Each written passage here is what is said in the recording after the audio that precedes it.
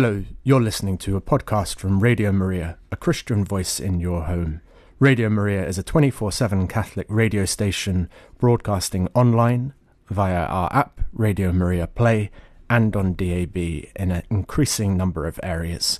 You can follow us on social media, and if you enjoy this program, please do click like and subscribe to us on your podcast provider.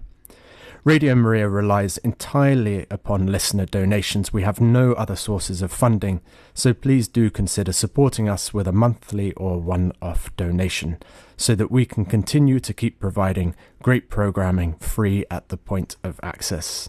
To donate or find out more, visit us at radiomariaengland.uk.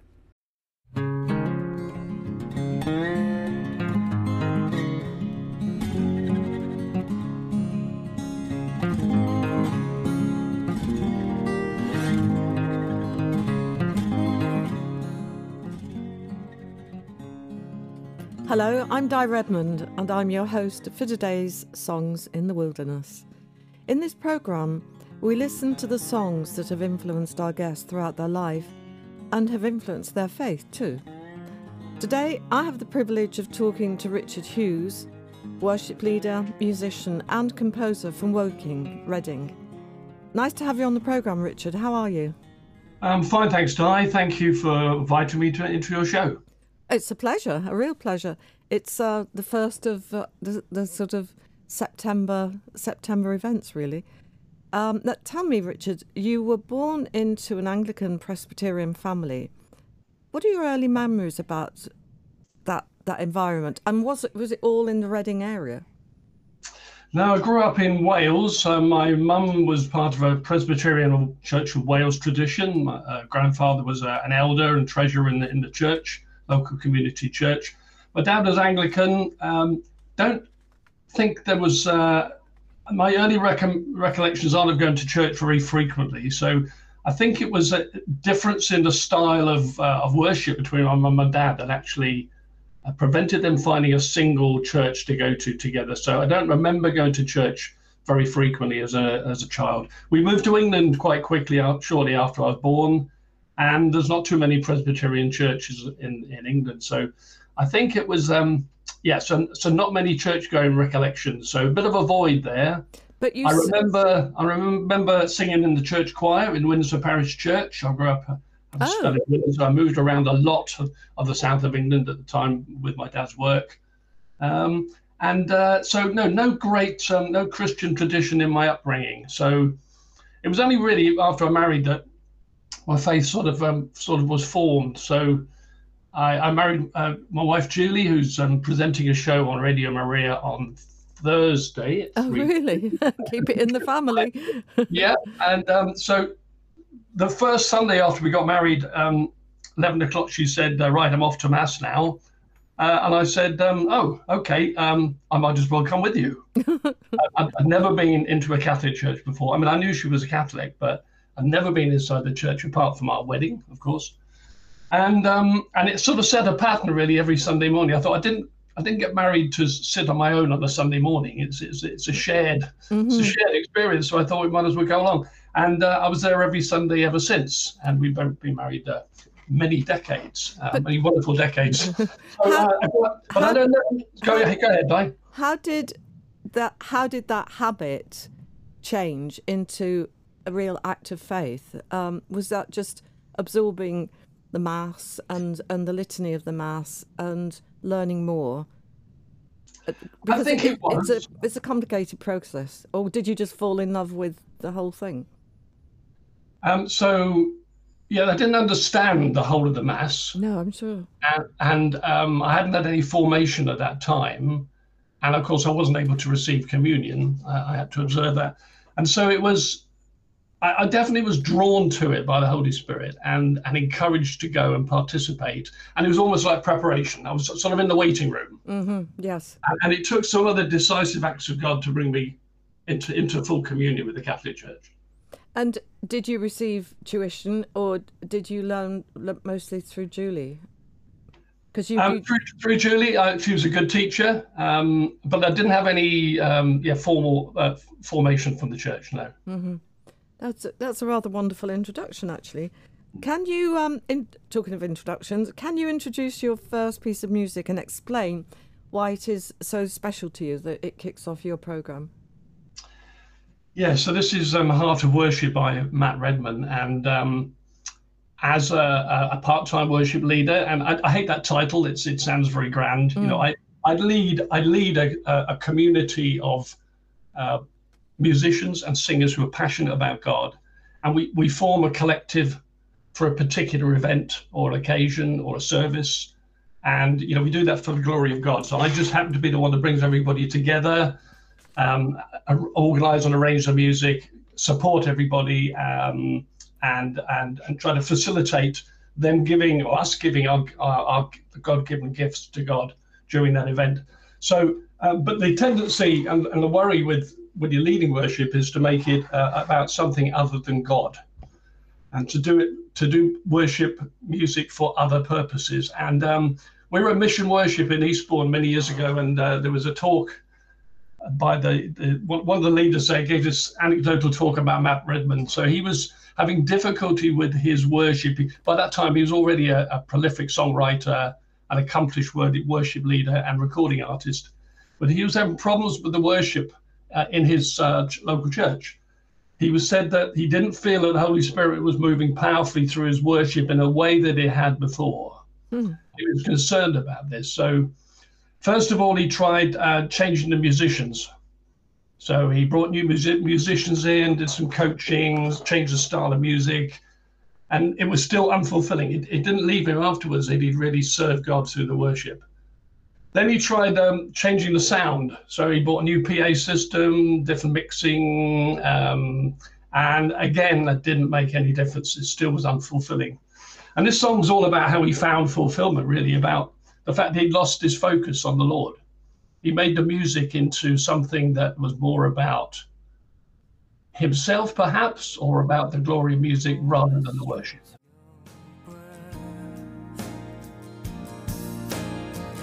I'll bring you more than a song, for a song in itself is not what you have required.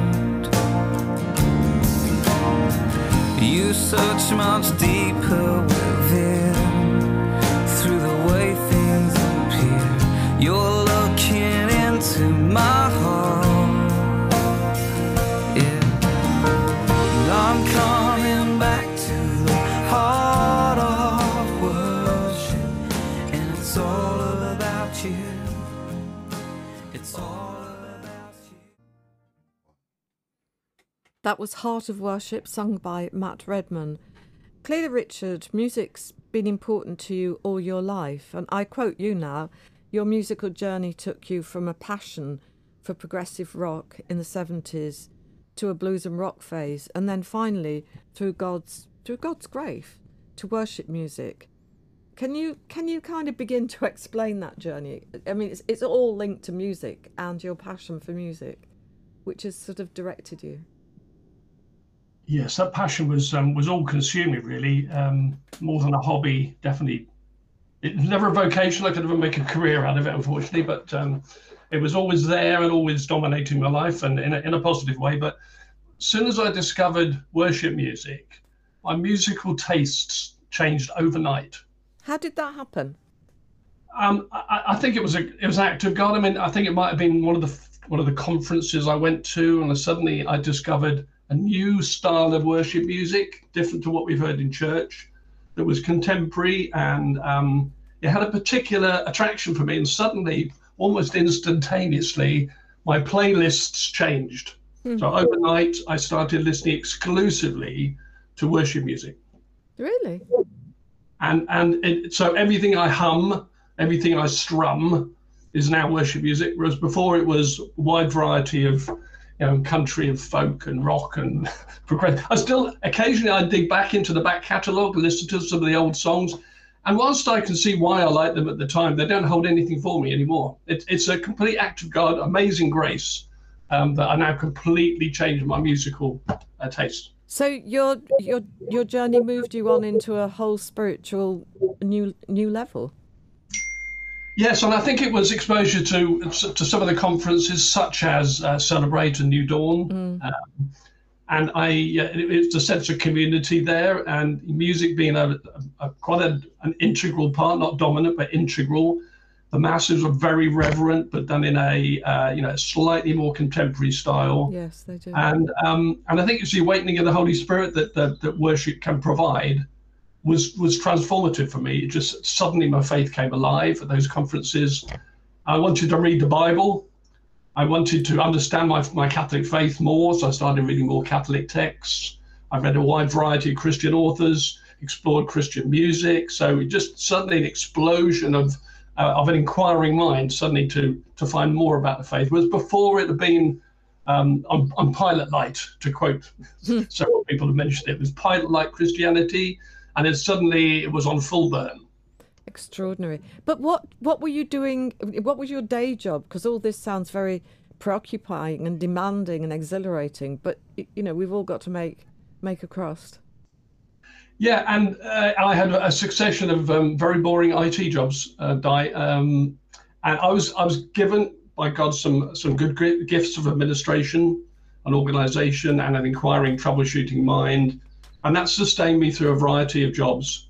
And I'm very grateful to the Lord for the opportunity to support my family that way.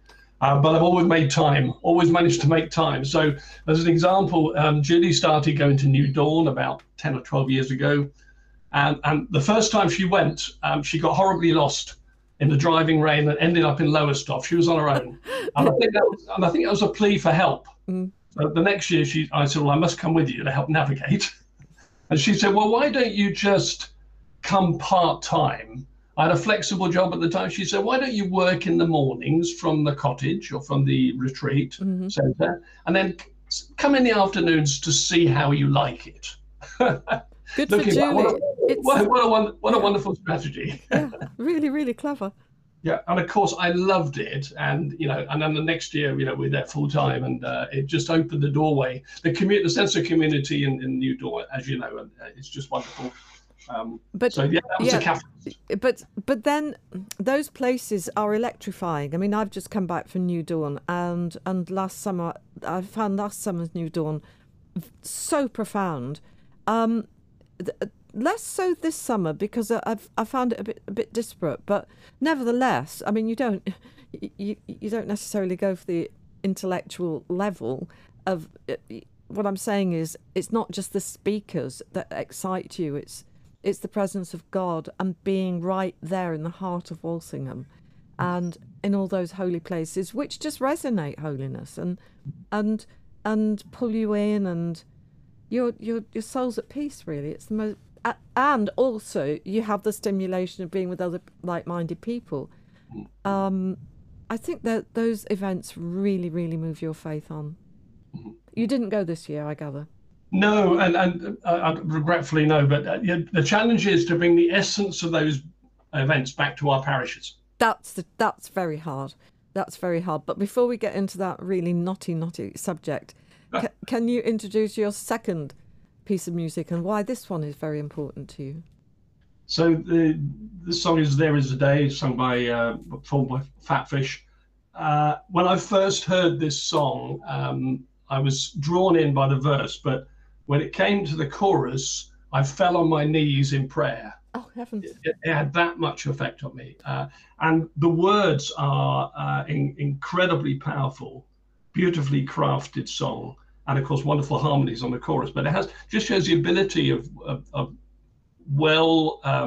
spiritually intended worship music to move the heart, to move us to prayer, and to move us to reflection. So.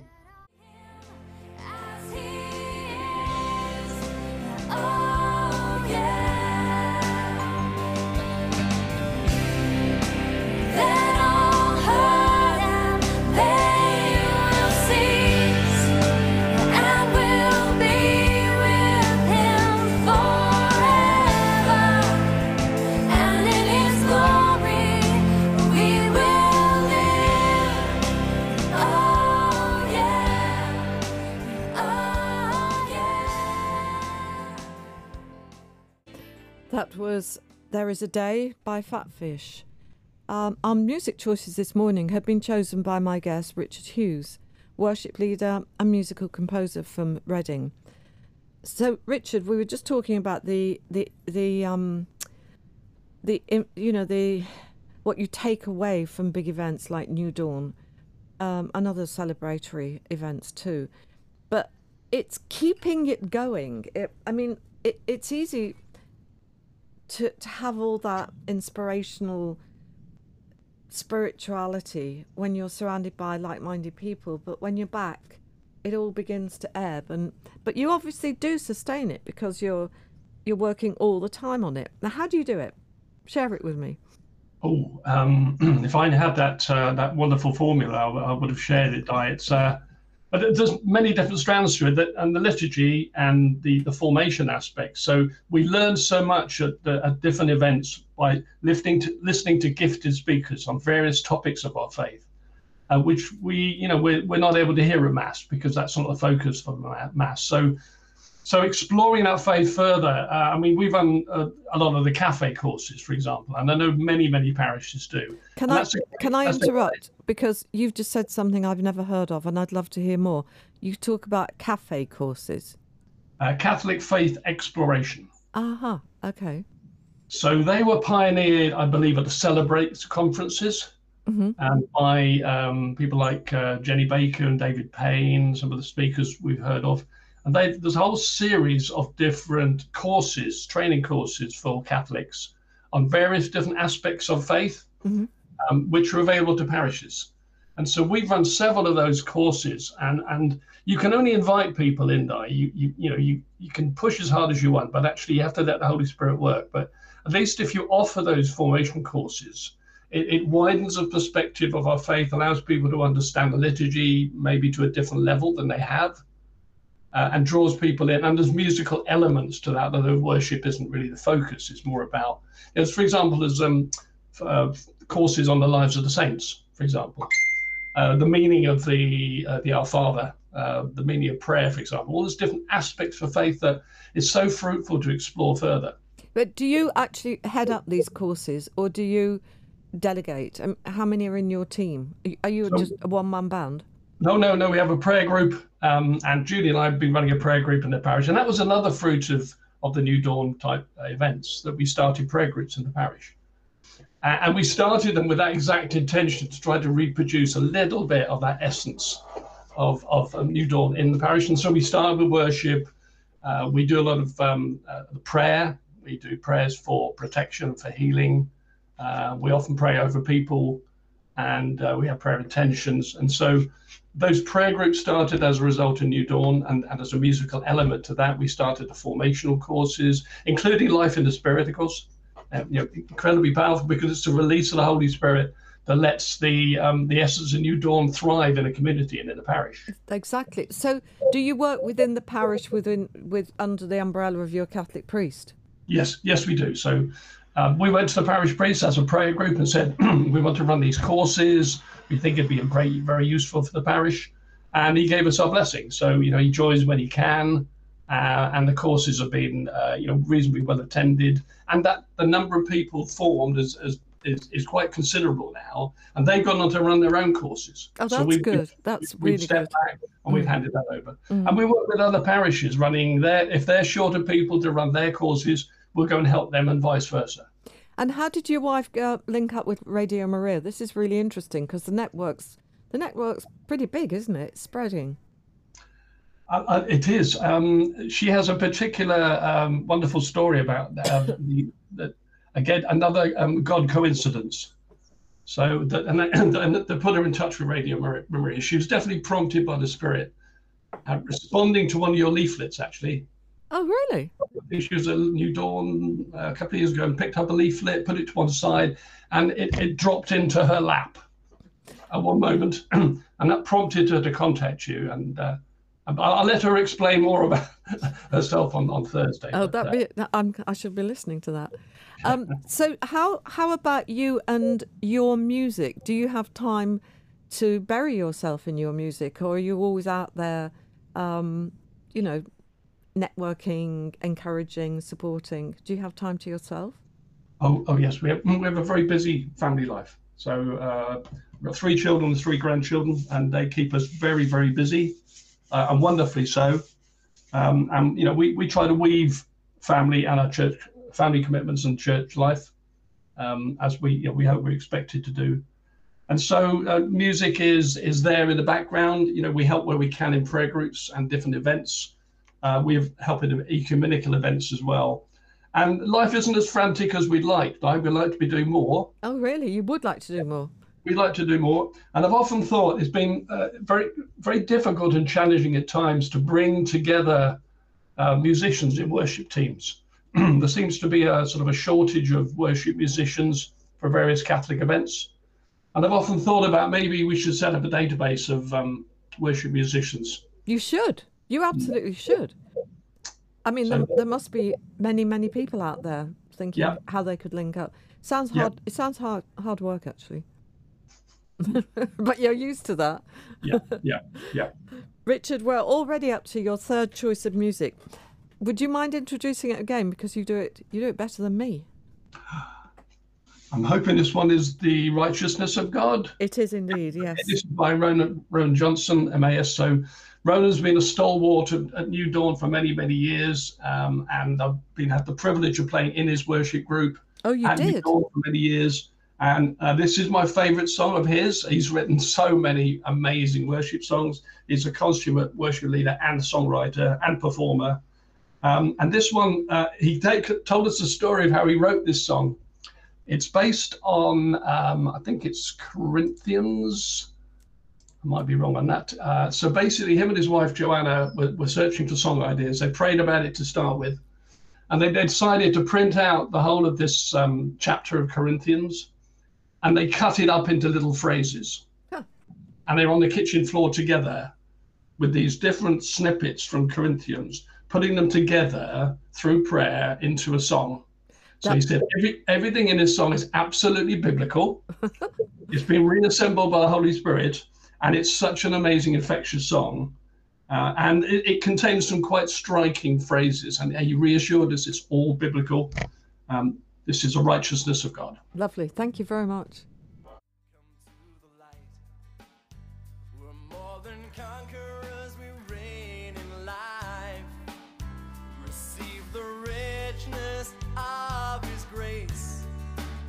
Receive the gift of righteousness. I am righteous now. I am alive. I am raised up with Christ and crucified. No longer I live, but Christ in me. I am the righteousness of God. We live and move in Him and have our being. We have fulfilled the law in Him, at peace with God forevermore. Jesus has paid now once for all. I am righteous now. I am alive. I am raised up with Christ and crucified.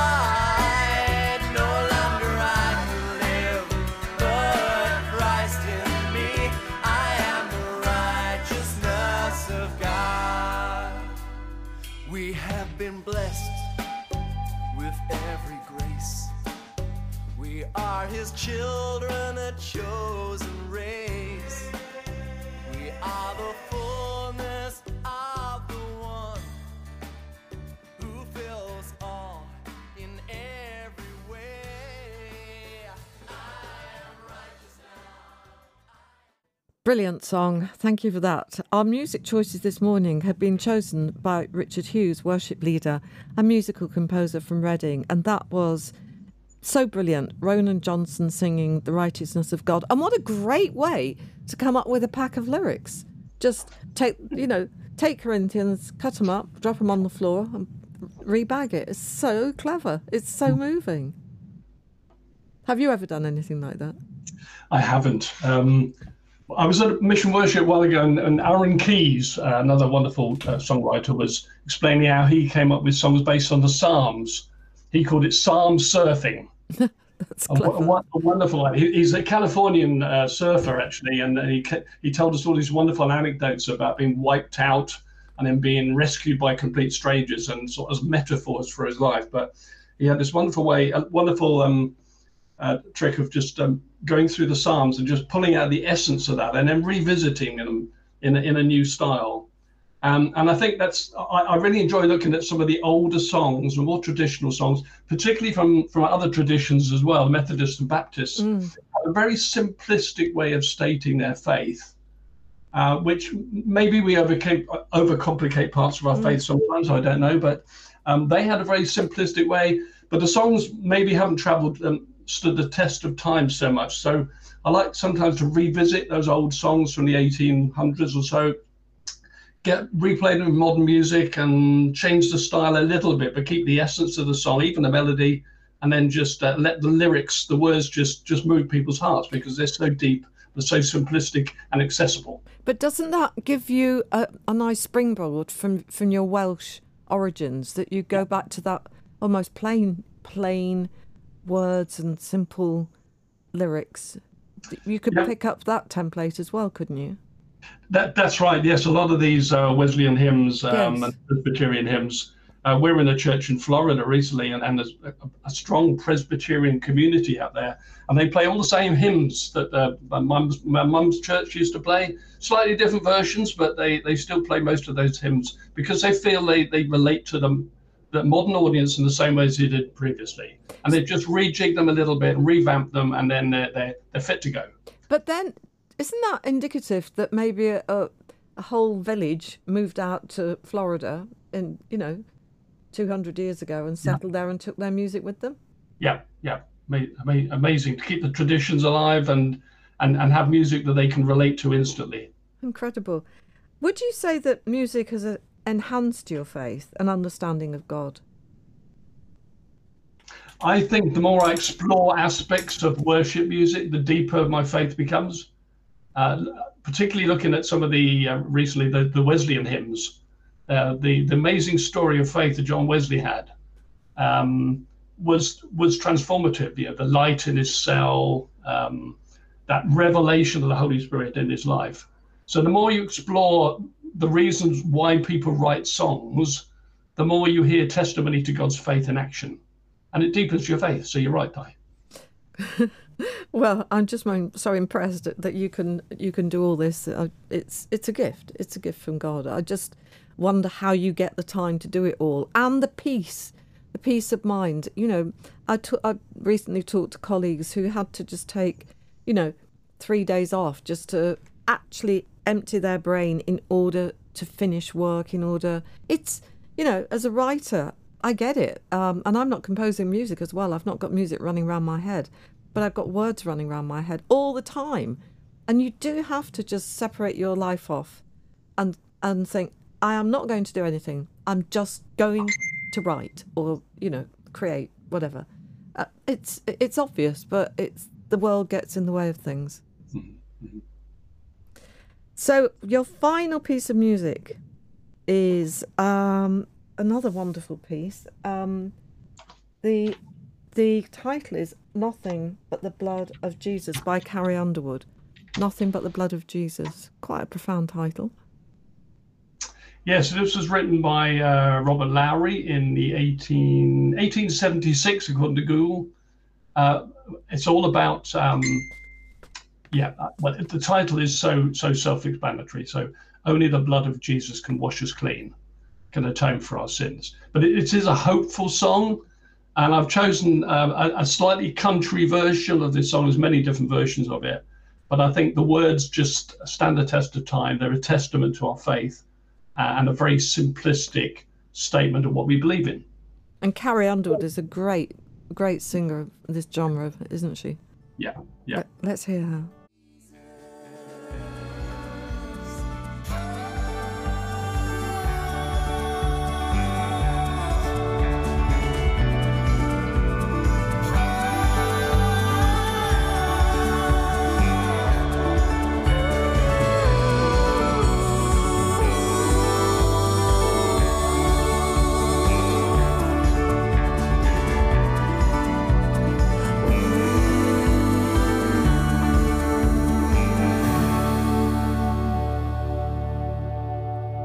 Wonderful Carrie Underwood singing Nothing But the Blood of Jesus. Richard Hughes from Reading, thank you for your wonderful music choices and for sharing your amazing memories with us here at Radio Maria. And really, really good luck with all your many projects, and I hope the Holy Spirit guides you in all your directions. Share my worship songs and my story. So thank you for inviting me on your show. See you next year at New Dawn, I hope. Yes, thank you. Bye.